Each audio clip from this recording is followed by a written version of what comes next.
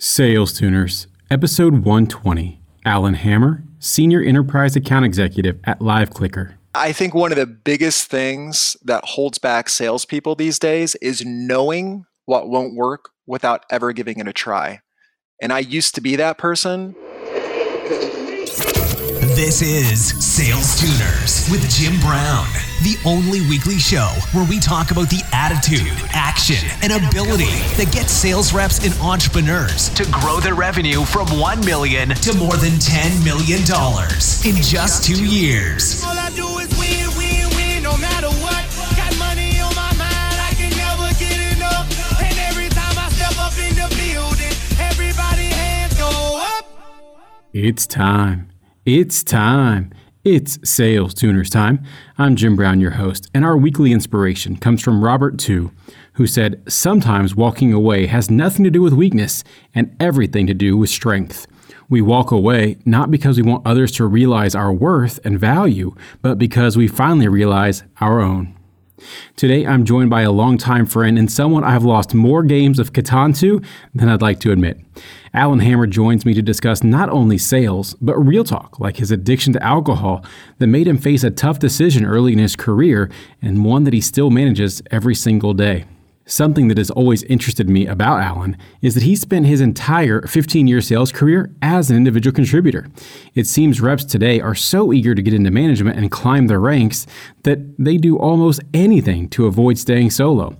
But in our conversation, Alan will explain how he sees the two different career paths as entirely unique skill sets, with the one he chose often being more lucrative.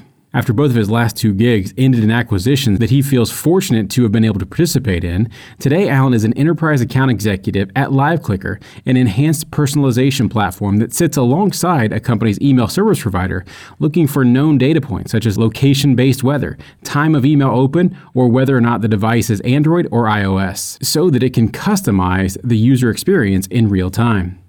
All right, make sure you stick around until the end where I'll give my recap and top takeaways. You can also check out all the links and show notes at salestuners.com/120. But now, let's get to the conversation where Alan talks about selling colored rocks door to door as a way to make friends. I moved when I was 6 years old, and I was finding it a little bit hard to meet new kids in the neighborhood, and my mom suggested that I go door to door or see where kids were playing to introduce myself. So I'm like, you know what, that sounds great, but I really enjoy the whole lemonade stand selling. And so I took that enterprise side of my nature and said, you know what, I'm going to go down to the neighborhood pool. They have some different colored rocks, some have quartz in them, some look kind of cool when they're wet. And the only thing I did to paint them is I took a Sharpie and drew the price on the ones that I liked. So I had like $3 on one, I'd have $1 on the other. On ones I really liked, I might put $5 or $6 on them. I put them in a wagon, and I went door to door introducing myself to the neighborhood, trying to meet new kids. And I did sell a few rocks for face value from that wagon. So now, wait a minute. The customization was you writing the price on the rock with a Sharpie. Who wants a rock displayed in their house that has marker, like a number, a price tag on it?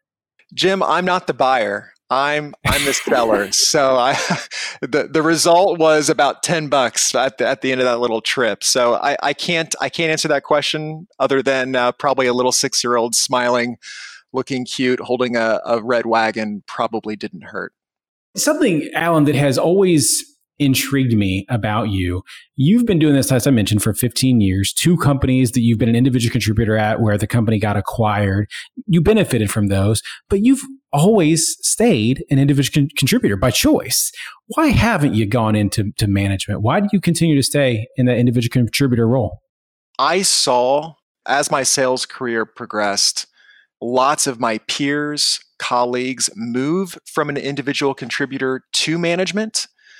And I saw it work well, maybe once or twice, and I saw it fail and be a bad move most of the time. And after I talked to some folks, talked to my executive team, I found out management is a completely different ballgame than being a successful individual sales contributor. You can make less money, and it's all about the people and management of the people, and not about the process, the product, and solving and fixing people's problems. So it's like you're getting into a completely different career, even though you are staying at the same company. So I saw that not work enough times to be like, you know what? I want to be a successful, top performing individual bag carrying sales rep, and I'm going to politely decline, which has happened numerous times throughout my career, that natural, hey, you want to lead a sales team of 5 to 10 people. So with that, you have seen many sales leaders come and go that you've had to, I'll essentially say, work for. What's that been like? And the reason I'm saying that is because you've spent essentially, 7-ish years at 2 separate companies. And if you've stayed in an individual contributor role, you've seen many sales leaders come and go. So when you have had more tenure in those companies than your manager, how do you deal with that? How do you work with them? How do you, when they bring up this something you've already tried 2 years ago before they got there and you know it's not going to work, how do you deal with all that kind of stuff? I haven't thought about that in a while because I've been where I'm at now. I haven't had to deal with that situation, but that brings up quite a few memories at my first company. And there were a couple times where, quarter to quarter, I'm on the edge of performance. And, I'm trying to figure out what are my inputs? Why am I not getting the outputs? Making tweaks. Some of those are self-led. Some of those are manager-led. But I've typically found it's better as an individual sales contributor to smile, say, okay, and go through a process, even if you don't think it's going to work, that is being led by management, while at the same time doing the things, doing the inputs, doing the work that I know is going to have results. So I've never been the guy to fight the process, fight the moves. I'll make a comment, in our one-on-ones or with management, hey, I don't think this is going to work and this is why, but I'm all in. And whether or not I put 150% behind it or not, I've found the path of least resistance of just playing that game while doing all the things I know are going to make me successful has led to more success than not. I have the biggest smile across my face I've ever had because I totally see you in that picture now, right? Like I see you sitting in that one-on-one, just like shaking your head, like, yeah, look, it makes sense. I'm all in. And then immediately walking to your desk, be like, yep, not doing any of that. I don't know if I would ever be that extreme in my description, but you know what? If you boil it all down, Jim, I think you just nailed it. Oh man, it's funny because I think that's one of the things that is definitely different about us. Like I can't stand when someone's wrong. I can't stand not letting them know they're wrong, why they're wrong, how much they're wrong. And, early in my career, I would make sure I knew how stupid it was that they even thought that they could be right. Every time I've thought that, and the few times early on I acted on that impulse, it's never ended up well for me. So I decided to leave that in the dust. Well, there's a reason why you've been at 2 companies for 7 years, right? With a long, good tenure. And I've never been anywhere, even including my own companies for more than 3 years. So yeah, there's something to be said there. Well, I also haven't started my own companies either. So we just have different philosophies that way. It's true. It's true. Alan, what separates you, in your opinion, from other salespeople? I mentioned a little bit earlier in this conversation, but I think leading the conversation, I'm building rapport, but I'm trying to find, based on the problems, is there a problem? Starting there. And if there's not a problem and the attitude starts off with, show me what you got, why should I buy your product? Being like, you know what? Mr. or Mrs. Prospect, I'm not sure that you should because I don't know what your problem is or what you're looking to solve. So help me understand what that looks like before I spend an hour going through a product demo of my software and realize at the end of it, I just showed you a bunch of stuff that doesn't pertain to your business at all. And by starting and staying there in a real way, as long as it takes for me and the prospect to determine we could be a good fit for each other, I think separates me from most of the colleagues that I've seen both at the companies I've worked for and ones that I haven't as the biggest differentiator. I want to talk more about that because I know you're right that that's what we need to do, but I'm seeing more and more, and maybe it's because just the amount of information available to buyers today, or maybe it's the inexperience of the sales reps that are out there, but I'm just seeing so many people get in that habit of being told, hey, just show me what you got. I just want to see it. Just show me the demo, and not getting their prospects to be able to open up and even have that initial dialogue. How are you continuing to get what you need there? Yeah, it's an interesting question because especially with the company I'm with now at LiveClicker, it's relatively new technology. So sometimes folks don't know what it does. They don't know necessarily what the benefits are, but for some reason they're interested either in something that I've done or my SDR, BDR team has done to pique their interest. So I have to be careful that I'm not just going straight for, I don't know if we're a good fit. So a lot of times what I'll do is lead those initial conversations by saying, hey, I'm happy to show you a demo of the product. Here's my call-in credentials. Here's the link to connect to my computer. While we're kind of spinning this all up, do you mind if I ask you a few quick questions? And those few quick questions and me showing them 1 or 2 screens in from a click or 2 can lead to a 45-minute discovery conversation the prospect never wanted to have. So I'm still getting what I need to help the prospect and myself decide if this is a good conversation, while still doing what they want and seeing quote unquote a demo when really it's 1 screen, it's 1 or 2 clicks, and everyone's happy.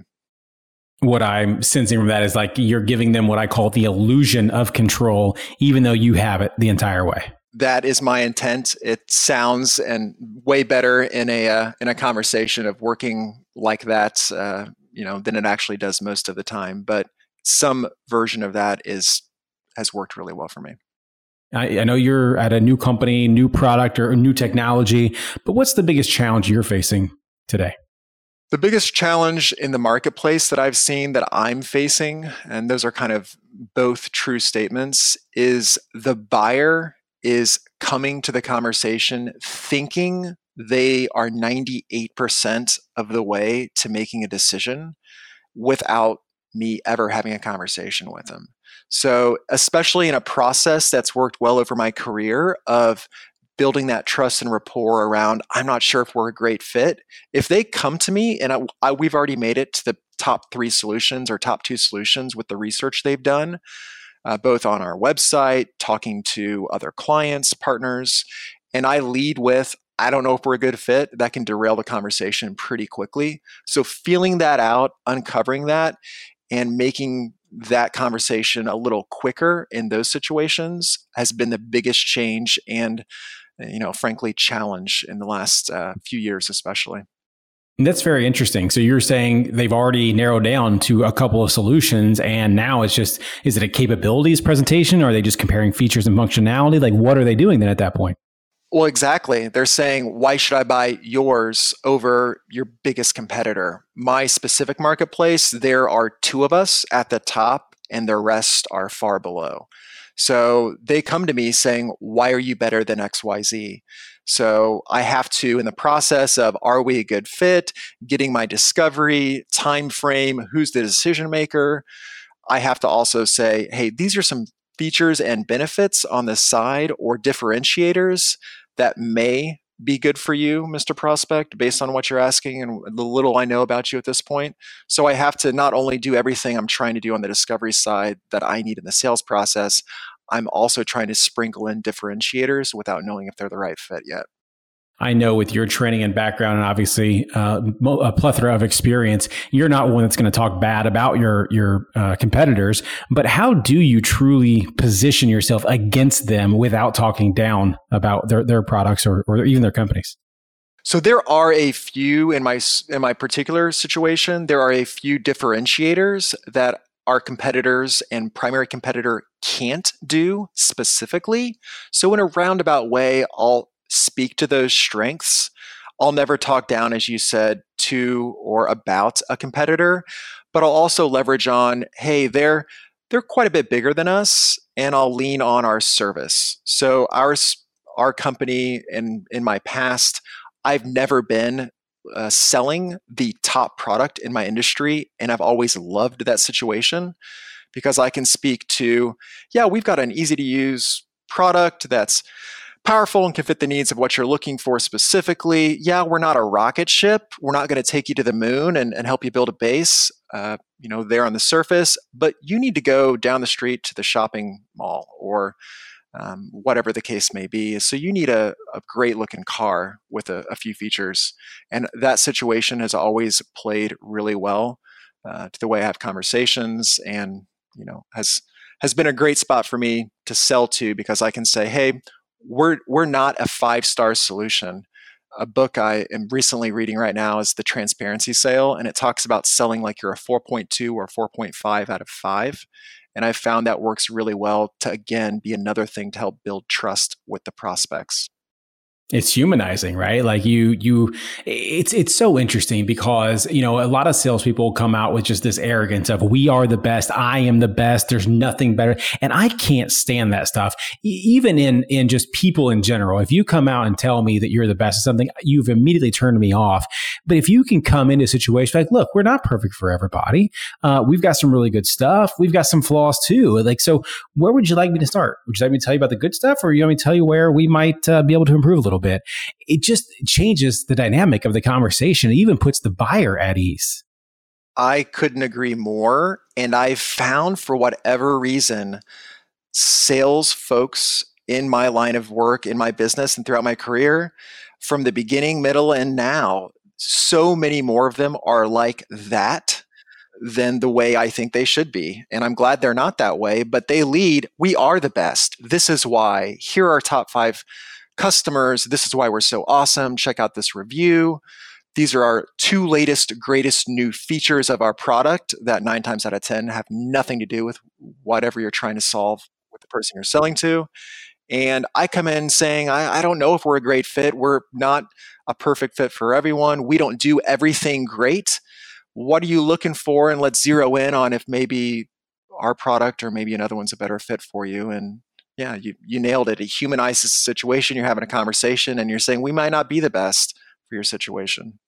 That level of rapport, is you said you're losing the opportunity a little bit because of the accelerated sales cycles in today's world, but there's just those nuggets, those moments that you can take it all the way back and kind of de-escalate things and slow it down a little bit to reveal that you are 2 humans having a conversation, build some of that rapport and earn some trust. Alan, as we've talked about comparing yourself to other sales reps, we've talked about how a lot of people do want to pound on their chest and talk about how they're the best. A lot of people celebrate sales successes with alcohol.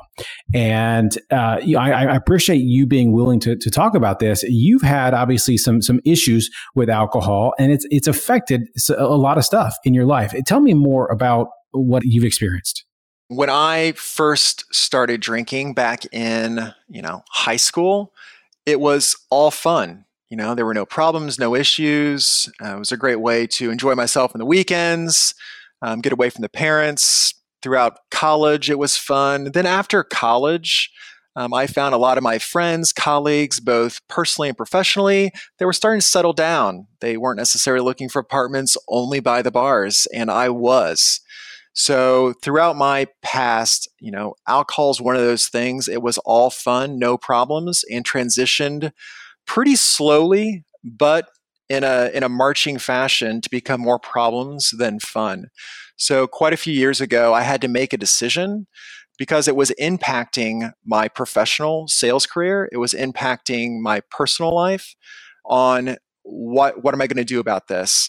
So I tried to approach it like I approach, prospects, my day-to-day in the sales world, one day at a time, inputs, what am I doing? How many calls do I need to make? How many proposals do I need to do? How many demos do I need to do to get a sale? I took that whole philosophy and with the help of some other programs, turned that towards alcohol and realized, you know what? If I want to continue to have choices, if I want to continue to have success, I'm going to have to put down alcohol for me personally because it's just not part of something that I can partake in and be successful in what I want to do. And it has been, especially at the beginning, somewhat of a struggle because networking events, It's all about, That's exactly what I was thinking about. here's your 2 drink tickets, Alan. And I'm like, okay, great. Especially early on when I decided to stop drinking, those situations weren't easy. I'm like, man, everyone else has a bottle of beer. Everyone has a drink. But you know what, Jim? As I looked around the rooms in those situations, as I went to more sporting events, as I hung out at more parties and wasn't drinking, and I really looked around the room at people, not everyone drinks. For some people, it's for reasons like myself, it became more of a problem than not. But not everyone drinks like I thought they did when I was drinking. So realizing that it's not a big deal, that no one else cares that I've ever run into, as long as you're not trying to interfere with what they're doing, it became a non-factor very quickly, and my life is completely different because of those choices I made a while ago to put alcohol on the side, make it not a big deal. And it's never been a situation that I thought it'd be where I would constantly have to go into every sales call by saying, hey, I'm Alan, I'm representing ABC Company, I don't drink, and why are we talking today?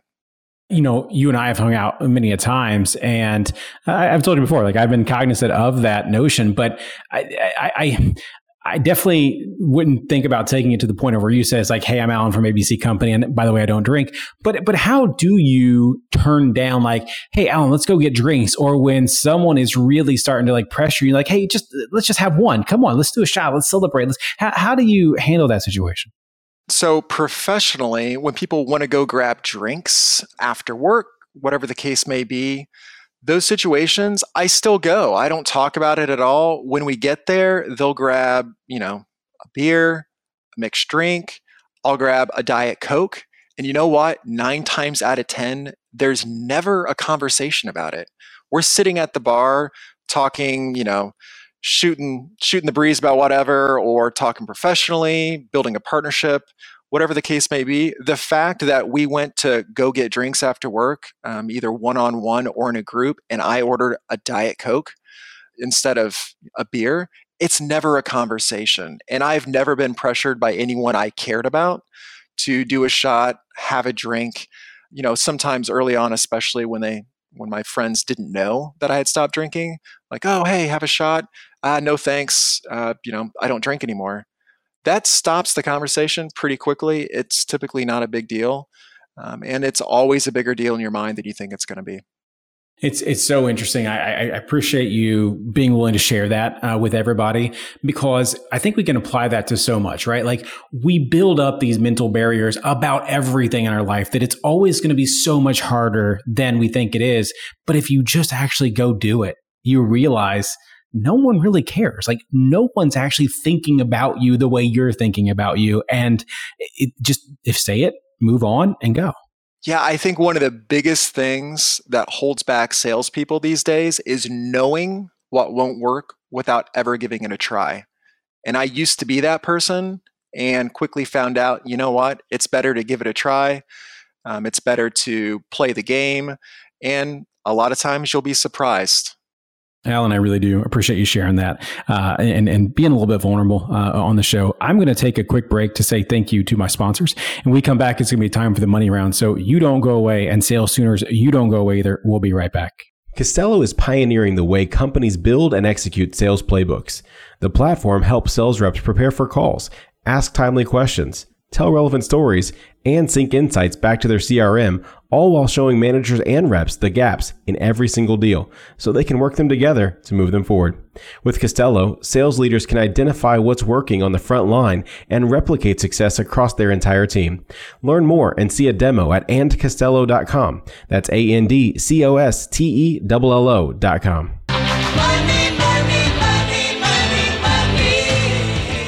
We're back, and it's time for the money round. Alan, are you ready for the money round?